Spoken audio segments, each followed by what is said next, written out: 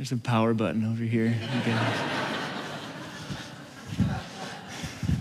It's good to hit you with the reality right away, because what we're going to talk about in the very beginning of our sermon is an example of exactly this type of thing happening, something so simple that just shouldn't happen. Has it ever happened to you when you've been at home and you're minding your own business, having a perfectly splendid time, just sitting in your couch or your easy chair, whatever it is, and all of a sudden, something occurs to you, and very much on purpose, you stand up and you go to another room in your house, only to walk through the door into that other space in your house, determined to be in there for something, only to get there and completely forget what brought you into the room in the first place. Has this ever happened to you? It has. Okay, good. You ever forget to turn the clicker on your remote? But you're in there in the room, not understanding at all why you're there. And it's kind of disconcerting, isn't it? What am I doing here? I know that I came here for something, but I have absolutely no idea what it is, and you can't remember. It doesn't feel good. When that kind of stuff happens on accident, it's not very comfortable at all. But it's even more disconcerting. It's even more uncomfortable when, for whatever has been going on in life, when whatever's going on in life right now forces you to sit there and ask that question very much on purpose, very deliberately. What am I doing here? What am I supposed to be doing with my life? How do I find value? How do I give myself a sense of fullness that at least I'm told that I'm supposed to be having in my life? And when you don't know, it feels really uncomfortable. You feel lost. You feel a little bit empty. And so people have, since ever, set out to answer those questions about life, what it's all about, what we're supposed to be doing here, from the very beginning to Job, to Plato, to Socrates, to whoever your favorite modern philosophers or songwriters or whoever are. And you might factor yourself into that list also. Sisters and brothers, we have a tremendous advantage when it comes to finding life's answers. Because we've got God's word, where God supplies us with more meaning and more fullness than our human minds are able to understand or know or appreciate. And God does that in remarkably simple terms in Scripture. Listen to this. This is the first verse of our sermon lesson for today. Paul says, "So then, just as you received Christ Jesus as Lord, continue to live your lives in him." And right there, in a dozen words, is all the answer you need. You have, by God's grace, through no conscious decision or effort or choosing of your own, only by his power at work in your heart through the word, received Christ Jesus as your Lord, the one that God chose because he knew he would be perfect at saving you. You now recognize by the Spirit's power that yes, he's taken my sins away. And that knowledge, which doesn't take that long to say, but is so profound because it gives you the longest life of all time in eternal heaven. That knowledge frees you from the rat race and the crippling fear that a lot of those major existential questions of life riddle people with. You're liberated from that. You're free. So what do you do now? You go. You go forward. You walk. You You live, you do whatever it is, and you do it with Christ. And you do it in Christ, and you walk and you go and you interact with this person, with that person in such a way that they see Christ in you. What part of your life is left out of this instruction from the Apostle Paul? It says, live your lives in him. Paul paints with about as broad of a brush as there could possibly be here. In the knowledge of Jesus that you have, you're to live, you're to remain, you're rooted there. And roots are pretty tough. They turn rock to dust after a while. They have remarkable grip. And that grip is your faith, and it's strong, not because you woke up on January 1st, 2023, and said, by golly, this year I'm going to have a much stronger faith. You're rooted and you're built up because of the power and the determination and the love of the God who gave you your faith in the first place. And just like roots and plants grow, so do you. But that is not always an observable process, is it? Got to be patient. Got to play long game. Think about yourself today, who you are, how you are. And now think about yourself from 20 years ago. Are you the same? No. You've grown, not just older a little bit, but by God's grace, you've grown in the Lord. You've been made more like Jesus by what you're doing here.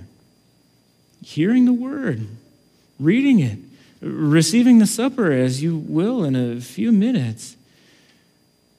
By that knowledge in which you're rooted, you know you're made God's own child beyond any shadow of a doubt. And the thing that puts those shadows of doubt out of your mind, it's the resurrection. Death's fangs have been completely ripped out by Jesus, and the resurrection then goes on to put a guarantee on the delight that God takes in you as his own child, exactly as he made you. It puts a guarantee on the full and the free forgiveness that God so patiently and so repeatedly, as often as we need to be forgiven, which is just like a lot that God gives, God repeatedly, because of the resurrection, gives you the very real and very living hope that you will live in never diminishing glory for forever. Where's all that goodness found? Only in Christ. And it's so good, and when you think about it every once in a while, it just feels like it washes over you as though you'd never heard it before. And in those moments, you're struck to the heart with this desire, this awareness that is there any other way to be in my life, just how I live, than just dripping with thanksgiving and just exuding that to anybody I see, anybody I interact with. I don't think there's another way to live as God's people of joy who know that we're saved and know that we have heaven to look forward to. It's found only in Christ.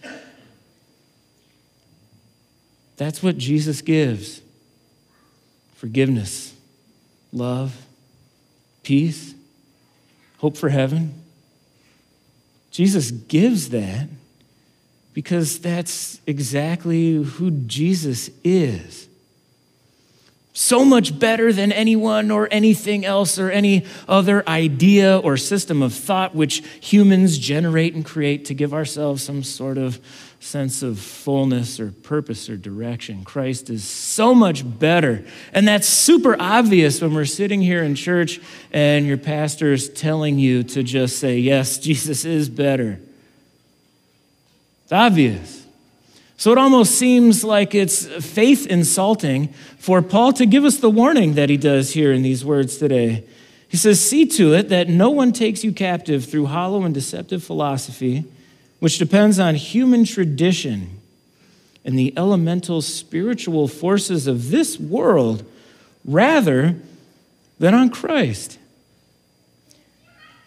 Even though the bajillion and one schools of philosophy that exist in this world ultimately boil down to systems of thought that are completely humanistic in nature and then go on to appeal to the lowest common denominators in people of fear, or greed, or pleasure-seeking, or self-elevation. And even though in so many places and so regularly they blatantly contradict God's word and they're just absolutely wrong and not scriptural at all, they're very appealing to us. And they're blasting in our ears all the time. We live in a time where we're constantly receiving stimuli or input. We're always hearing something. We're always reading something. We're always watching something. Unless you're good about just turning everything off and having some peace and quiet, you are being bombarded nonstop by nonsense. So what do? You ask yourself constantly, does this contradict the word and the will of my God and Lord? Does this build me up in God's grace? Does it spur me on to live and to share that grace with other people? Can I just learn something useful from this? And if the answers to those questions checks out, fabulous, wonderful, great, learn with that, go with it, use it. But if not, be wary of those voices, those things that you hear, the things that you read and watch. Because quite unlike your Lord Jesus, those other voices do not have the eternal interest of your eternal soul front and center in their mind. And the damage they do is pernicious, done long before you're even aware that it has been done. No comparison to be made to Christ. Christ is good. A whole lot of garbage in the world that's not. And still people seek it out. Why? And by people, I don't mean people out there in the world. Christians, us, me, from time to time. Why do we look for it? Because every so often, our ears get a little bit itchy. And we want to hear what we want to hear, and not what God wants us to hear. Sometimes we want to find a justification for the way we've been thinking about that guy or that lady or this group of people that we never even met before. Sometimes we want to look for validation for the things that we've been doing that are very clearly at variance with God's will. And I guarantee you that if you look for just a little bit, you will find someone or some place to back you up and make you feel good about what God doesn't want you to feel good about. Brothers and sisters, let's not listen to such junk anymore. Let's run away from that. Run to our Lord, constantly mindful of the fact that all of the goodness that Jesus gives us is only found exactly there in him. And how can that be? Because this is who Jesus is. This verse is the climax, the zenith of the book of Colossians. This is your Lord. For all the fullness of God's being dwells bodily in Christ. How? I don't know. And if you can explain that, please come on up here and let everybody know this is beyond our understanding. It's impossible for us to grasp, and yet it's absolutely and totally true that all the fullness of the Lord God, who just decided in his good and gracious will that light should be a thing, spoke, and there it was, that the Lord God, who measured out the depths of the world and chiseled out the mountains, who made every star and knows each one of them by name, who knows what every last ant is up to at the moment, is fully and completely contained in Christ in bodily form. God became a man. All of God did that. God gave you his very self in sending his son into the world to find you and to save you. What could fill your heart more than that? What can give your life deeper and truer meaning than that? Nothing can. So like a little kid, listen to your Lord Christ, who pulled out all the stops, taking on true humanity. And why? I don't think that was exactly on the top of Jesus' to-do list, to leave the mansions and the glory of heaven, to set aside the bulk of his power and just to become one of us, to live under the very same laws that he wrote and expects us to do, that he came to this world to obey perfectly. Why would he do that? So that at the end of a life of absolutely perfect love and perfect obedience, he could die, be slaughtered and sacrificed as the Lamb of God, which takes away the sin of the world, and that it would count for everybody because he's infinite God and all-sufficient. All the fullness of God, every aspect and quality of the divine nature is found in Jesus. So, don't deify things that aren't, which seems almost like a thing that doesn't need to be said, and maybe the reaction to such an instruction like that is, well, of course, Pastor, I'm not going to go around worshiping things that aren't the Lord Jesus. I know what Scripture tells me. Hear, O Israel, the Lord our God, the Lord is one. I know that pretty well, and I have from the time that I was a little kid. Well, that's easy to say, certainly, isn't it? In actuality, it's a whole lot more difficult to do. We just supplant Christ for all sorts of other things so often without even realizing it, even though we would never come right out and say that, yes, I'm choosing to find fulfillment for my life. I'm choosing to find true value or true direction or some sense of self-actualization in anything other than Christ. We wouldn't admit that, but we just so often in attitude, in action, and even in reaction, we just do. How many times wasn't something as ultimately trivial as sports seemingly more important to us than the Lord Christ? And I got pretty worked up about a football game last night that was going on in the middle of the church. I love sports. But I certainly would love to see God's people on Monday morning talking about what they heard in Bible study, in their personal devotion, with the same level of gusto and enthusiasm that they did when they were recounting the cool interception or whatever it was the day before. I would love it if people trained. I would love it if I trained as hard for the work that God has given us to do by virtue of our faith, of going into the world and sharing our faith with people, as hard as I train for sports. One's a game, one's not. How many times haven't we listened to the voices of people spewing empty deceit instead of our Lord Christ, even if and when they directly contradict him? No more of that nonsense. Run from that. Be like Joseph, who got out of Dodge and was thrown in jail for it.